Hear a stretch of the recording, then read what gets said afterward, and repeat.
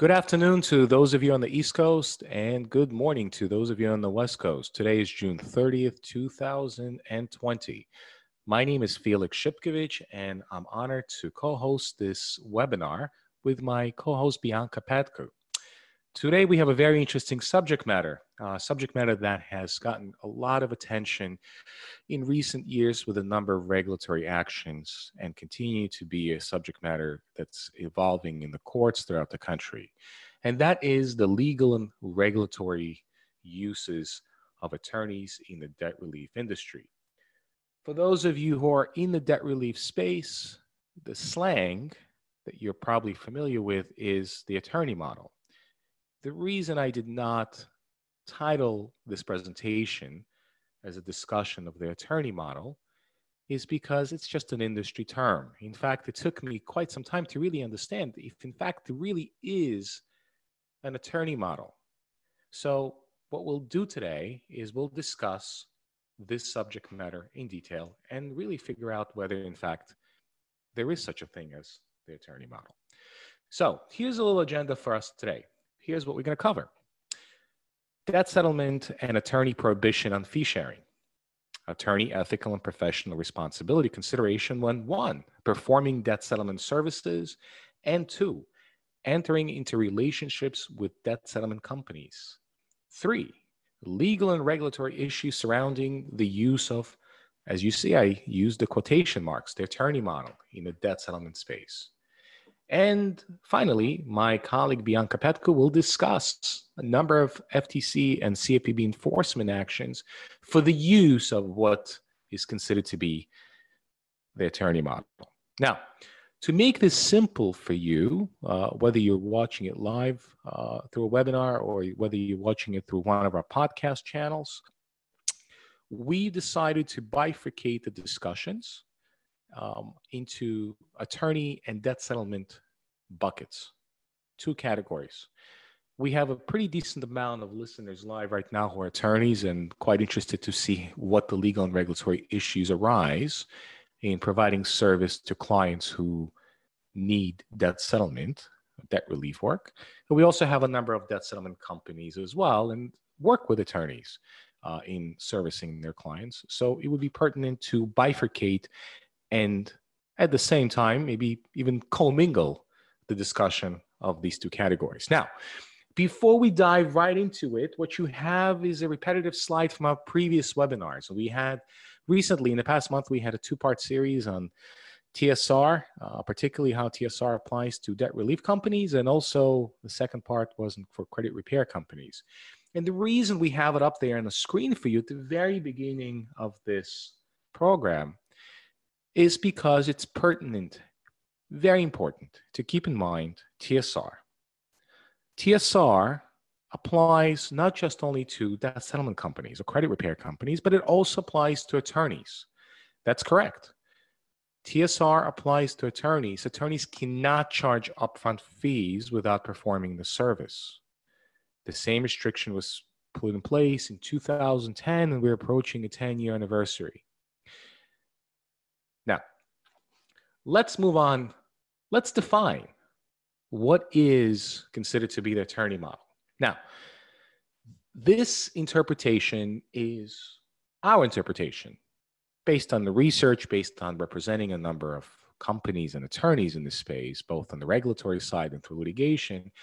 And so what we decided to do is we decided to subdivide them, as you could see, into 2 categories. For those of you who attended our firm's in-person regulatory workshop in Irvine last November, we actually had 4 categories. And we derived those categories from the case law that currently exists, and Bianca will talk about that shortly. However, for the purposes of this webinar, we decided to, probably the best way to dumb it down, to simplify it even further. There are 2 types of relationships that exist in the so-called attorney model, right? The first was you have attorneys. You have direct relationship with clients. That's right.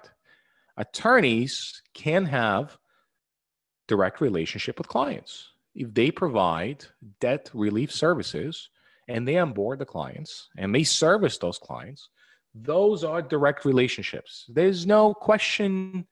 This cannot be questioned. This cannot be, it's a direct relationship. There's nothing else more or less to it, right? If you have hired attorneys before, you work directly with them. You have indirect relationship with clients. And you see in parentheses, I have the word legal with a question mark on it. What does it mean, an indirect relationship? That means that an attorney onboards a debt relief client, assigns them as a client of the firm, but doesn't really deal primarily and substantially with that client, does not deal with that client. So attorney A is retained by client A.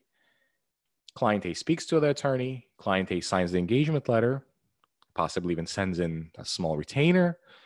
But from the point the attorney is involved, the attorney can then outsource this to one of two channels. First channel would be a paraprofessional within the firm, or outsource it to a legal support company or a third-party vendor or debt settlement company to service that client. And we will talk about the ethical and professional responsibility issues surrounding such outsource scenario throughout this webinar. And certainly some of the case law that Bianca will talk about, we'll touch upon that. The third prong is there is no relationship with clients. What does that mean? How do you have indirect and then no relationship? And that's pretty clear, meaning that the attorney doesn't speak to a client. Somebody else who's not part of the law firm signs up a client under the premise that they will be serviced by attorney A. Client A doesn't speak to attorney A. Client A doesn't even talk to a paraprofessional of attorney A. They're simply onboarded by a debt settlement company or somebody proposing to perform that service, and then are serviced entirely by the debt settlement company. And the attorney's name is nothing but just really,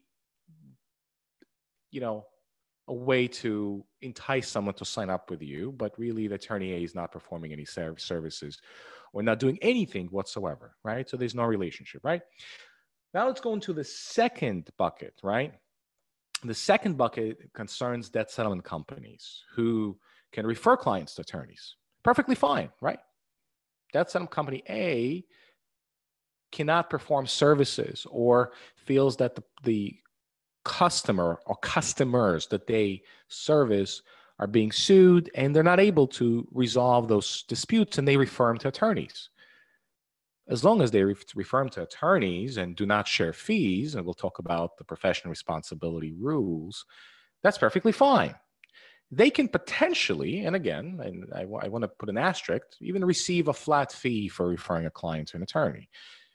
Over the years, with obviously the rise of web services in the past 25 years, there are quite substantially number of marketing companies that sell leads to attorneys. So there's nothing wrong for a debt settlement company to sell on a flat fee basis a lead that they can't service, right? The second is indirect relationship with clients. And that really mirrors what we have above in the attorneys, right? Same thing, right? It's a bit of a question mark. Is it really legal? Meaning that the client is onboarded by a debt settlement company who may or may not service that client, and that client potentially might be served by an attorney, but that client is not a client of that attorney's office, as one of the scenarios. That happens extremely rare. And finally, there is no relationship with clients whatsoever. Clients are onboarded directly through law firms, and debt settlement company services the entire file whatsoever. Basically, the second and third prong of both buckets mirror each other pretty well. Okay? Let's continue defining the attorney model. Okay? And again, we have two buckets, or we bifurcate the issue. We have attorneys in the debt settlement space the right way, right? They can represent their own clients. They can represent them in bankruptcy matters or provide debt settlement, right? There's nothing wrong. You could, in fact, arguably, there are many bankruptcy lawyers who are not even utilizing debt settlement and are just potentially, arguably, throwing their clients into Chapter 7 or 13 without really assessing all the options, but they are their own clients, right? In fact, you could make an argument there's a professional responsibility for attorneys to advise their clients of many different options, whether credit counseling or bankruptcy or debt settlement. But that's the right way. They're signing the engagement letter. They have a fiduciary duty. They have a professional responsibility to represent the interests of those clients, right?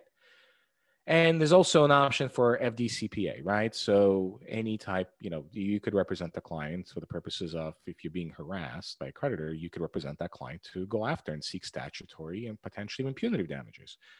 That's the right way, right? There's a direct relationship between a client and an attorney. What's the wrong way? You can't split fees. You can't share fees with debt settlement companies, whether front end or back ends. It doesn't matter. The substance of what attorneys cannot do is share fees. Similarly, debt settlement companies cannot offer to share fees with their revenue or profit with attorneys, because even though debt settlement companies are not attorneys, they could potentially get into trouble for offering to share fees. They can compensate an attorney a reasonable fee for performing services for that debt settlement company. They could refer clients to a debt settlement to an attorney. They could even, as I mentioned a few minutes ago, provide that for every client that they refer, they pay a flat fee or pay per lead. There's nothing wrong with that. I mean, obviously, you have to do a factual analysis, but generally there's really no prohibition. And clearly what you can do if you're an attorney, you can't provide misleading representation, meaning you can't say, I will provide you with a service, whatever that service is. It doesn't have to be debt settlement, and not provide them with a service and have somebody else provide them with a service. If somebody else is providing with a service, that has to be properly, adequately, clearly disclosed and consented by the client. And whatever the fees the client's going to pay to the attorney or to a third party has to be formally, clearly stated in the written form, an engagement letter, right? Now, let's continue. Why the attorney model use? Again, I'm asking you to be mindful that every time I use the word attorney model, I put it in quotations, right? It's just a slang. It's really not, it's an industry term that somehow developed. I've been an attorney since 2003, and until I came into the debt relief space, I didn't really know what an attorney model meant. Is there a doctor's model? Is there an accountant's model? An attorney model? Anyway, I just thought that was kind of interesting. So that's why I put in quotation marks, because that's really, in my opinion, is really just not a term. It's a slang, that's used. Well, first of all, attorneys can do a lot more than debt settlement companies, right? Attorneys can represent clients, right, without being licensed as a debt relief company. Every single state exempts attorneys. And for those states that actually prohibit for-profit debt settlement, attorneys can still do debt settlement. And the logic behind providing attorneys with such necessary right to provide debt settlement services is because we do it quite often. Whether you're transactional, business, or litigator, attorney, you provide that service almost on a daily basis. You negotiate. Negotiate means potentially setting liability. Debt is liability. So attorneys do not have to be licensed as debt settlement companies, but be mindful, again, that's why part of the reason why I had TSR at the very beginning of this presentation is that attorneys are still subject to TSR. You cannot collect upfront fees. Now, the second reason is that following the advanced fee ban in 2010, the quote-unquote attorney model became more common. Now, it didn't become more common that it's become widely used. It's just it became as a way for some companies and also some attorneys to creatively figure out ways to circumvent TSR. Or to circumvent the state regulatory licensing requirements. Now, I'm a regulatory attorney, and I deal with regulators on a daily basis. And the word circumventing the law, even though it has a quite negative connotation, it's not illegal, right? As long as you're not circumventing by breaking the law. Breaking is law, right? Evading the law.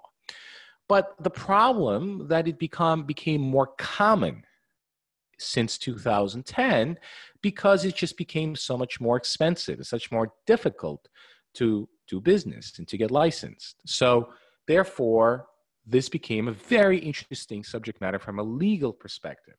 Very interesting subject matter that touches upon a lot of interesting and intricate legal ethics issues that arise. That's right, legal ethics, right? If you're a debt settlement company, you probably don't think about legal ethics. And if you work with attorneys, you say, well, what do I care, right? That's for the attorney to think about these issues. But the reality is, and this again, just pointing to the discussion that will follow from Bianca, is that these legal ethics questions, the issues concerning the professional responsibility of attorneys will in fact affect you if you do business with attorneys. And while you do not have to be an expert on these legal issues, you do have to be mindful on some of the compensation fee sharing prohibitions that exist for attorneys. What you have here is Rule 5.4. This literally is taken from, again, referring back to the Irvine regulatory workshop when we were still able to travel and meet in person. Hopefully we'll be able to do this again. And by the way, my firm has had a pretty good response to asking for another one. And this particular subject matter, right, discussions about legal and regulatory uses of attorneys in the debt relief industry, was the one part of the 5-part program in Irvine that you couldn't even hear a needle. You could hear a needle drop because everybody was just listening and absorbing the information. And it's just really, I'm happy that we get to do this again through this webinar. So the attorney fee splitting prohibition. Look, we're not going to read the entire Rule 5.4, but let's just read what's on A. A lawyer or law firm shall not share legal fees with a non-lawyer except that, and they give you 4 exceptions. A copy of this program is always available on our website, but if you ever want a copy, please email me. I'm happy to send you the slides. But the Rule 5.4 is very clear. Unless you fall into very, very narrow 4 exemptions, you cannot share fees. Now, these are the model rules. And if you're an attorney licensed in 1 or more states, you have to check the rules of professional responsibility in your respective state to see whether or not, in fact, this 5.4, Rule 5.4, in fact, is identical. But I could tell you that it is quite substantially identical or similar across the board in all 50 states. That's right. It is not a rule that you have a lot of flexibility or interpretation, right? On page 2 here, you actually have Rule 5.4. I want to just quickly read the commentary. And there's a reason why I put in the commentary. Not only read one sentence from the commentary in bullet point 1. And that says, the provisions of this rule express traditional limitations on sharing fees. These limitations are to protect the lawyer's professional independence of judgment. And the words that I want to emphasize here, independence of judgment, or professional independence of judgment. So when you're discussing the quote unquote attorney model and the use of attorneys, if you're using an attorney, is that attorney in fact exercising an independent professional judgment through the course of representing a client? That is a very, very important and critical point in my opinion, as part of this entire discussion. Now, let's move on. Types of attorney models. Now, in Irvine, I actually called them based on the different case law. But again, now that we had 2 buckets, attorneys and debt settlement companies, let's narrow down even further, right? 1, debt settlement companies' clients directly hire attorneys. We discussed that. I'm a client. I want to hire an attorney. I feel debt settlement company can continue to help me, but I also want to hire an attorney in a particular case where there's litigation was filed, right? So I want to continue to work with the company, but I also want to hire an attorney. Whether I hire this attorney through, for instance, a plan, like one of the legal plans that exist through multiple companies, or hire him directly, or I ask the debt settlement company to refer me, right? That's perfectly fine as long as the hiring of that attorney is proper. There's no fee sharing. There is no issue. But I am putting into the attorney model because we are using attorneys, right? Because some things that potentially debt settlement company can do to either negotiate that or do the proper presentation. Sometimes you just need help, and there's nothing wrong. By the way, it's interesting. There's nothing wrong to say that you may need to hire an attorney to help your client, or your client needs to hire an attorney, to be honest, just to be correct that, right? There's nothing wrong, right? At some point, if you're a debt settlement company, you've probably been in situations where, look, you've got 5 credit cards, you're working 4 of them, you're working amicably, everything is working, but one creditor is just, they're pretty stern. They don't want to settle, and in fact, they sued. Why would you not want your client to be represented, right? It's probably in your best interest as well. 2, debt settlement company refers its clients to attorneys. So how is this different from the first one? In the first one, the debt settlement company refers clients and the client hires the attorneys. In the second one, the debt settlement company refers clients to attorneys, but in fact, the attorneys do not possibly hire those clients and merely just begin to kind of be somewhere in the middle. At that point, the attorney cannot say that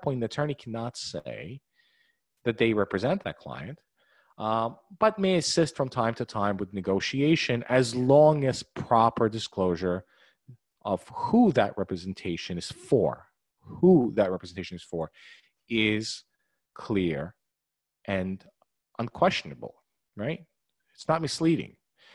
So the second prong, there's a possibility to refer that as long as there's no fee sharing. I just want to be clear. As long as there's no fee sharing in any violation of the rules of professional responsibility rules or ethics rules, there's really no issue as long as the representation is clear and unquestionable and cannot, you disclose who exactly you represent. The third point is that some company onboards its clients with attorneys. What does that mean? So that goes back to that indirect relationships where I'm a debt settlement company. I receive a call from a consumer seeking my help, but I don't onboard them with my company. I onboard them with attorney A or attorney B or attorney C. Why am I onboarding them with attorney A and B, C? I have no idea. Let's be very clear. I don't know why would I, debt settlement company, onboard a client with an attorney. If the client wants to hire an attorney, they should contact that attorney. But if a client is being referred to be onboarded to that attorney, and that attorney may or may not even speak to that client, and let's assume that they speak to that client, why, what is the incentive for that settlement company to send them to attorneys? If a debt settlement company is acting as a marketing agent, as a marketing venue, okay, well, that makes sense. But again, prohibition of fee sharing, you can't really share those fees. On the other hand, if there's fee sharing, splitting fees, however you want. By the way, I want to be very, very clear for both attorneys and debt settlement companies. There is no creative way on fee splitting and fee sharing. I cannot tell you. Over the years, I've spoken to dozens of attorneys and dozens of debt settlement companies and say, well, what if you pay this? What if you pay a tail? No, there is really no creative ways. The bars in each state are not amused by such creativity. They take this pretty seriously. I could tell you. There are generally 2 things that they take pretty seriously. One is the proper handling of clients' funds through escrow accounts or IOLTA accounts. In New York, they're called IOLA. In other states, they're called IOLTA accounts. That the bars take very seriously, okay? And the second issue is any fee sharing. There is no creative way, okay? In fact, the more creative you're going to do, you're going to try to be as part of your endeavor, the more you're violating the law. There is no way around it, right? But when the debt settlement company onboards clients with attorneys who are really not there to provide a service, but really just a front end to, help get more clients for debt settlement company, well, I think that's problematic. I could tell you that the regulators are not amused about that, and have filed enforcement actions now for years. And again, Bianca will talk about that. And finally, attorneys outsource negotiation to debt settlement companies. Also very interesting, because now there are some attorneys who do work in the debt settlement space, but they outsource them to non-attorneys, to debt settlement companies. And the subject matter of legal outsourcing is very interesting from an ethical perspective. And we could probably spend hours talking about it, but to make it really short, it's not prohibited. It's done all the time, as long as the attorneys properly follow the rules of their state's professional responsibility. Merely sending it off to a third-party debt settlement company or legal support company is not enough. I mean, there has to be, if you do that, there has to be proper disclosure. There are just so many legal ethics questions involved. As I said, it will take hours for us to discuss. If any of you are interested, feel free to reach out to me, and I'm happy to discuss the high-level points with you. But anyway, that's also, I put that into the attorney model. Now, I'm going to turn it over to my colleague, Bianca, and she will discuss the enforcement actions against debt settlement companies. Okay, so as Felix discussed earlier, we actually split the cases up into two sections as well. So first, we're going to go into the enforcement action against debt settlement companies. And for those of you who joined us during our webinar a few weeks ago on the TSR, a few of these cases might seem a little similar to you, but they are equally as important in this discussion of the attorney model. So it is important that we touch upon them quickly again, but I probably won't go in super depth with them like I did last time. So first we have CFPB versus Morgan Drexen, which is a very famous case that I'm sure a lot of you know about. The allegations here are Morgan Drexen, which is a nationwide debt relief company, was accused of violating TSR and Dodd-Frank, basically for charging illegal upfront fees and for their debt relief services and misrepresenting their services to consumers.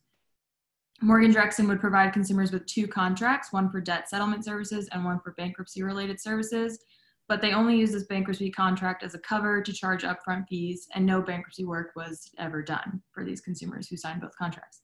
So based on the investigation that the CFPB did, they brought suit against Morgan Drexen because they were alleging that consumers who signed up and sought these services for debt relief and not bankruptcy, they still had to pay this upfront charge for the bankruptcy, and no work was done for them within the bankruptcy.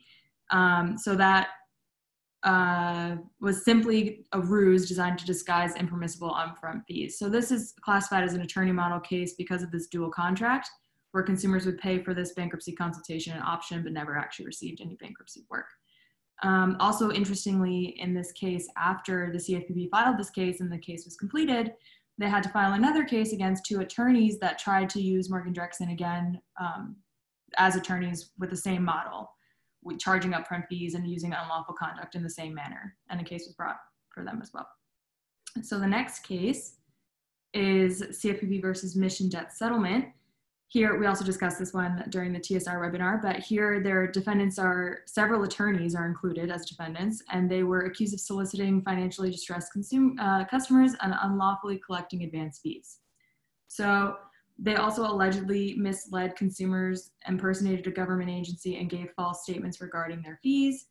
And the attorneys here were used within the debt settlement process as a cover and a way to collect large upfront fees without ever doing any debt settlement work or negotiating any debts as attorneys. And also, interestingly, one attorney was actually sentenced to serve time in federal prison from a case related to this one. The next case is FTC versus Debt Relief USA. So in this case, the attorney model might be a bit more hidden, but it really focuses on the fact that officials would misrepresent to consumers that they would receive legal representation through their time as a consumer under Debt Relief USA. So defendants had allegedly made unsubstantiated claims about the settlement percentages, savings, program timelines. They manipulated their own data to make it seem that their results were better than they actually were. The complaint alleged that the defendants charged consumers fees, including administrative fees, monthly maintenance fees, and negotiation fees, though most of the consumers did not ever reach this negotiation fee stage, and they were often out of the program before they could even receive any help from the debt settlement company. So, but the main issue here to discuss what in the attorney model sense is this misrepresentation that they would receive legal representation from working with this company.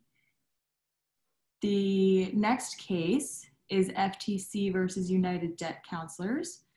And here, the defendants allegedly sent out ads via direct mail that looked like official documents from a bank or an attorney, and they made unsubstantiated claims that consumers would have their credit card debt cut in half and they'd become debt-free within 36 months. So these mailers that they would send out would give the impression that it was an official attorney document or an official document, and each of them had a similar form that would look like it was either from a bank or an attorney or an official source, and they would also have this claim that consumers may lose money if they do not call the toll-free telephone number provided within 10 days, which was quite daunting for consumers who received it.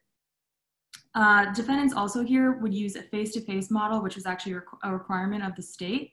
So instead of sending attorneys to the consumers' meetings where they would have to sign these contracts, they would send public notaries, and they would leave out misrepresentations within the contract that what consumers were actually signing to agree to upfront fees, even though they had not been told that that's what they were agreeing to.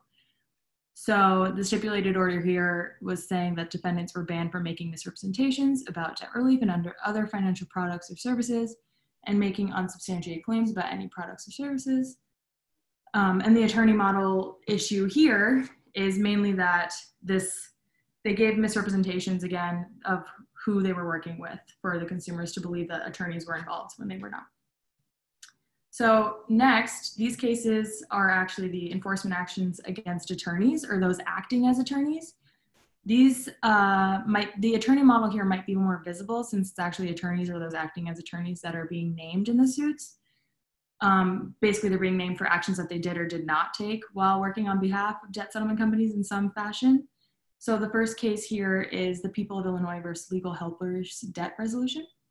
The allegations are that Legal Helpers is an Illinois law firm. They partnered with non-lawyer debt settlement companies to take advantage of this provision in the Illinois Debt Settlement Consumer Protection Act, which exempts attorneys from a bunch of regulations and prohibitions that normal debt settlement companies have to abide by.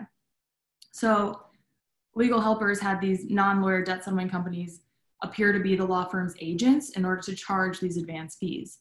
And the clients would sign retainers but receive no legal services. So here, the defendants used attorneys as a front to charge illegal upfront fees while providing no meaningful debt settlement services. And the settlement that was reached here was that Legal Helpers would provide $2.1 million in restitution for the Illinois residents who paid for these debt settlement services, but failed to receive any meaningful reduction in their debt. And the company was also banned from accepting any new Illinois clients. And also in a separate disciplinary action, which is important for those attorneys that are on this webinar right now, 2 attorneys involved at Legal Helpers had their Illinois licenses suspended for 2 years.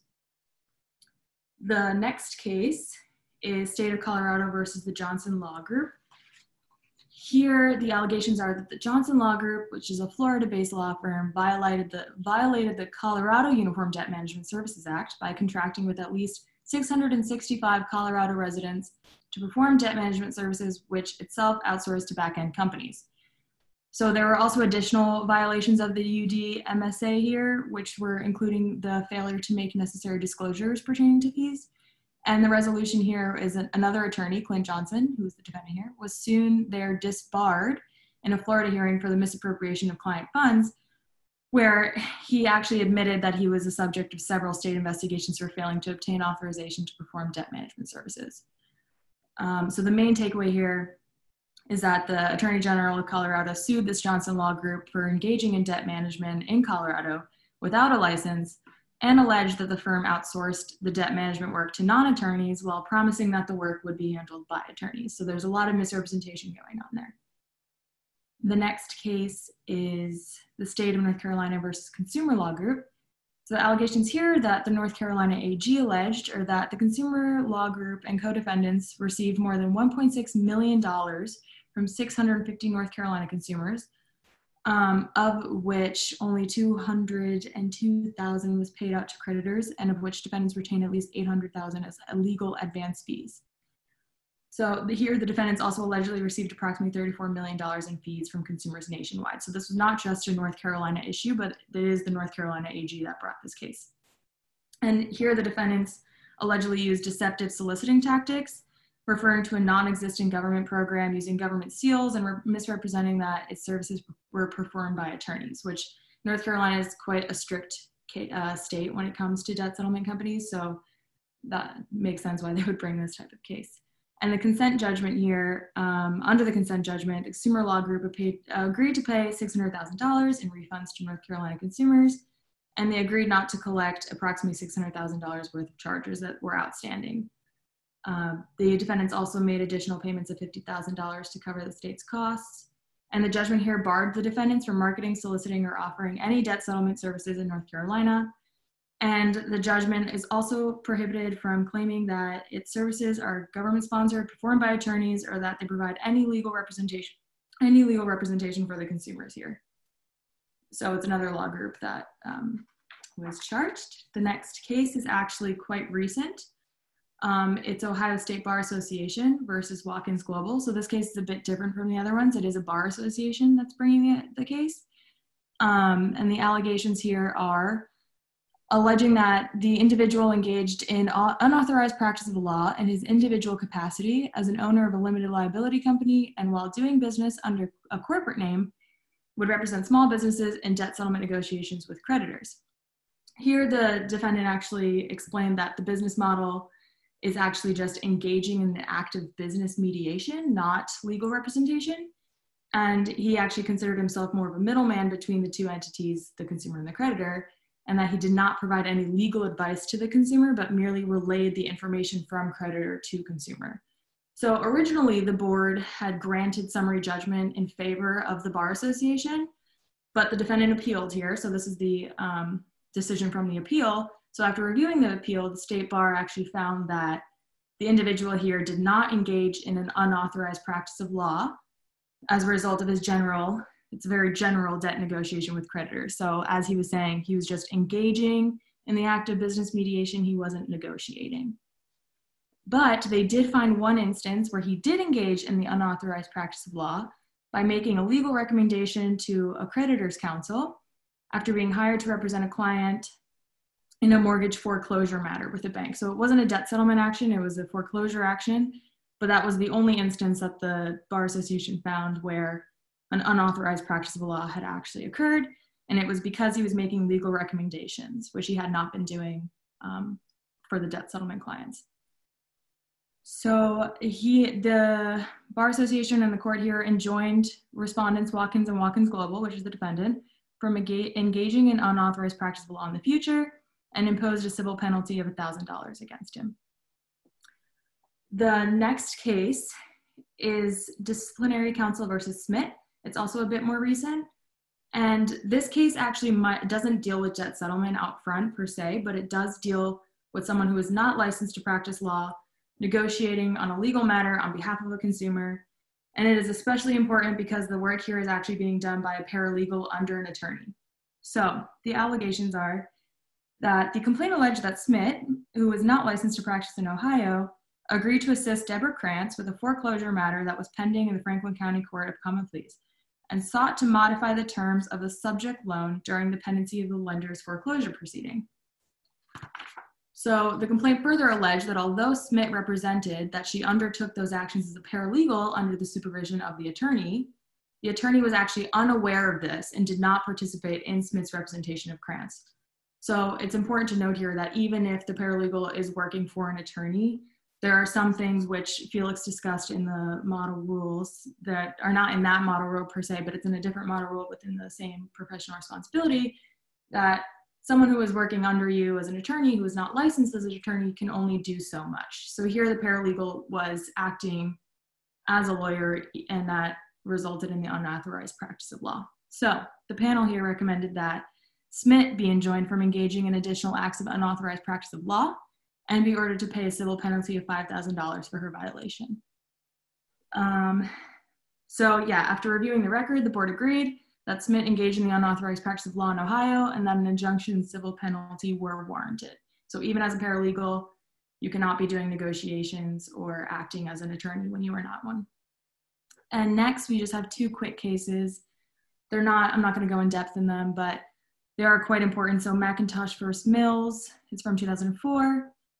Here, the main takeaway is that attorney ethics panels, both in and out of state, have been moved to embrace rules against fee sharing with non-attorneys out of concern for interference with the attorney's professional judgment, their creation of conflicts of interest, and the unwholesome specter of attorneys soliciting professional liaisons with lay persons. So this relates quite a bit to the Smith case above. And Martello v. Santana, the rules of professional conduct were not created to protect non-lawyers who enter into contracts with attorneys, but were instead designed to ensure both the judicial process is ethical and to protect potential clients. So these are both two very interesting cases that are to keep in mind if you have people working with you that are paralegals or something like that, where there might be some sort of unauthorized practice of law, just to keep in mind. But yeah. Thank you, Bianca. All right, so I just want to go really quickly back to these last two cases, the Watkins Global Network and then the Smith case. And just to give you a couple additional thoughts, I think that the one takeaway, right? Let's take away from Watkins. As an attorney say, we say, what's the dicta of the case, right? What's the additional issue that we need to be thinking about? Is the fact that is your general negotiation as an attorney on behalf of clients with creditors considered to be practice of law? The answer is no. Negotiation is not practice of law. If that negotiation then subsequently results in me, the attorney, providing legal recommendation to a client, then the question comes down to whether A, I have the legal expertise on that subject matter. So for instance, if you're dealing with secure debt, and the second issue is whether that legal recommendation is something that would require me to have a license. If it's merely a transactional recommendation, legal recommendation, there's an argument to make, right, from a legal ethics perspective that, I'm not helping anybody prepare pleadings, complaints, prepare an answer. That's just a mere, recommendation. But if I'm as an attorney, not licensed in the jurisdiction where a client is located, is assisting them in preparing pleadings or helping them deal with a legal and judicial matter, then I may be involved in an authorized practice of law, right? So we need to be careful. Attorneys can provide counsel, generally can provide counsel on interpretation of state law as long as it's in transactional interpretation. But I cannot provide counsel as an attorney to someone in states where I'm not admitted of, anything regarding judicial matters. I would have to be admitted temporarily on the pro hac vice model or use local counsel for that. So that's an important issue to take on Watkins Global, just to sort of round up very important recent issues. Smith case, again, just to highlight and emphasize what Bianca said, this case doesn't involve debt settlement. What's important here is the fact that you had an attorney, if you look at the second bullet point, who was not aware of what exactly the person Smith was doing, right? So paralegals, paraprofessionals, law students can work under an attorney's supervision. However, they have to be directly supervised and monitored, and they can provide the assistance on behalf of an attorney, but they cannot argue legal points. They could pass on settlement amounts. They could pass on the message, obviously depending on what that message is and is not deemed to be legal advice. But if the attorney is not involved, unaware in what the paralegal or paraprofessional or even take it further, a third party, like as I discussed as part of the discussion at the beginning of this webinar, that's problematic. So just for you to keep in mind. And finally, right, let's kind of get it down. Is the use of attorneys in a debt relief space legal? Or is the attorney model legal? The $64,000 question. And the answer to that is it depends on the facts. It depends on your setup. It depends if you're following the law, starting with federal law, TSR, state law on licensing issues. Who's working for you? You know, are you supervising them? Are you an attorney? If you're not an attorney, how are you referring? Are you compensating? Are you sharing fees with attorneys? There are just a lot of issues. They're very, very fact specific, right? And you're probably saying to yourself, wait a second, oh, great. You know, I'm at the end of this webinar and the last thing the attorney says is there is no answer. And the reality is, in this particular situation, you have to have facts specifically presented to you to determine whether something or not is legal. As you could see from a number of cases that were filed by the states, like the state of Colorado, for instance, in one of the cases that Bianca discussed, or the FTC, or the CFPB, or the disciplinary boards, you have to be very fact specific, right? Very, very fact specific. So the short answer is it legal? It depends on the facts and how exactly you're doing business. There are some things that you certainly can do, and I discussed that. You can't provide misleading advice. You can't pretend that you're a debt settlement company, but you're onboarding clients with attorneys, and then just basically attorneys have nothing to do with these clients. It's just nothing but smoking mirrors. No, you can't do that. That's pretty clear, right? It's either you're providing a service or the attorney providing a service. Can you provide a service together with an attorney if you're a debt settlement company? Sure, you can, as long as the client hires an attorney directly, right? Because there has to be a privity of contract. There has to be a representation. Anyway, we've discussed it all in the beginning of this webinar. If anybody who has any questions, happy to discuss them with you offline. And finally, at your own risk, at your own peril, let's be very candid. You have to be mindful of federal and state regulators. You have to be mindful of private causes of actions and possibly class actions. If you're an attorney, you have to be thinking about your license and potentially being disbarred. And finally, even if you're not disbarred, disciplinary actions are a matter of public knowledge. Is that really worth it for you? Okay. So again, the same slide that you see all webinars, here's a list of our debt relief industry services. We work with attorneys, debt relief companies, escrow companies, fintech companies. We provide counsel, regulatory counsel, transactional assistance, and also litigation support and representation. So hope you can contact us if you need our assistance. We have a website that keeps track of all the recent legal and regulatory developments. It actually has gotten significant amount of traction since we started doing webinars earlier this year.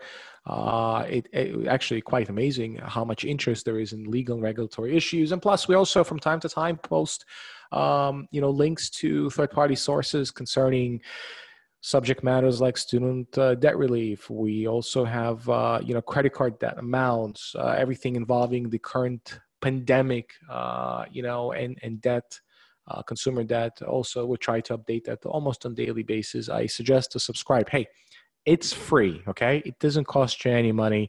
You get informed. Finally, always a big shout out to Jay Mangiello from Limit Break Media, who helps us put together these programs. Thank you, Jay. And here is our contact information. We're based in New York City. We also have a small office in London, but I welcome you to reach out to us, drop us an email, drop us a note.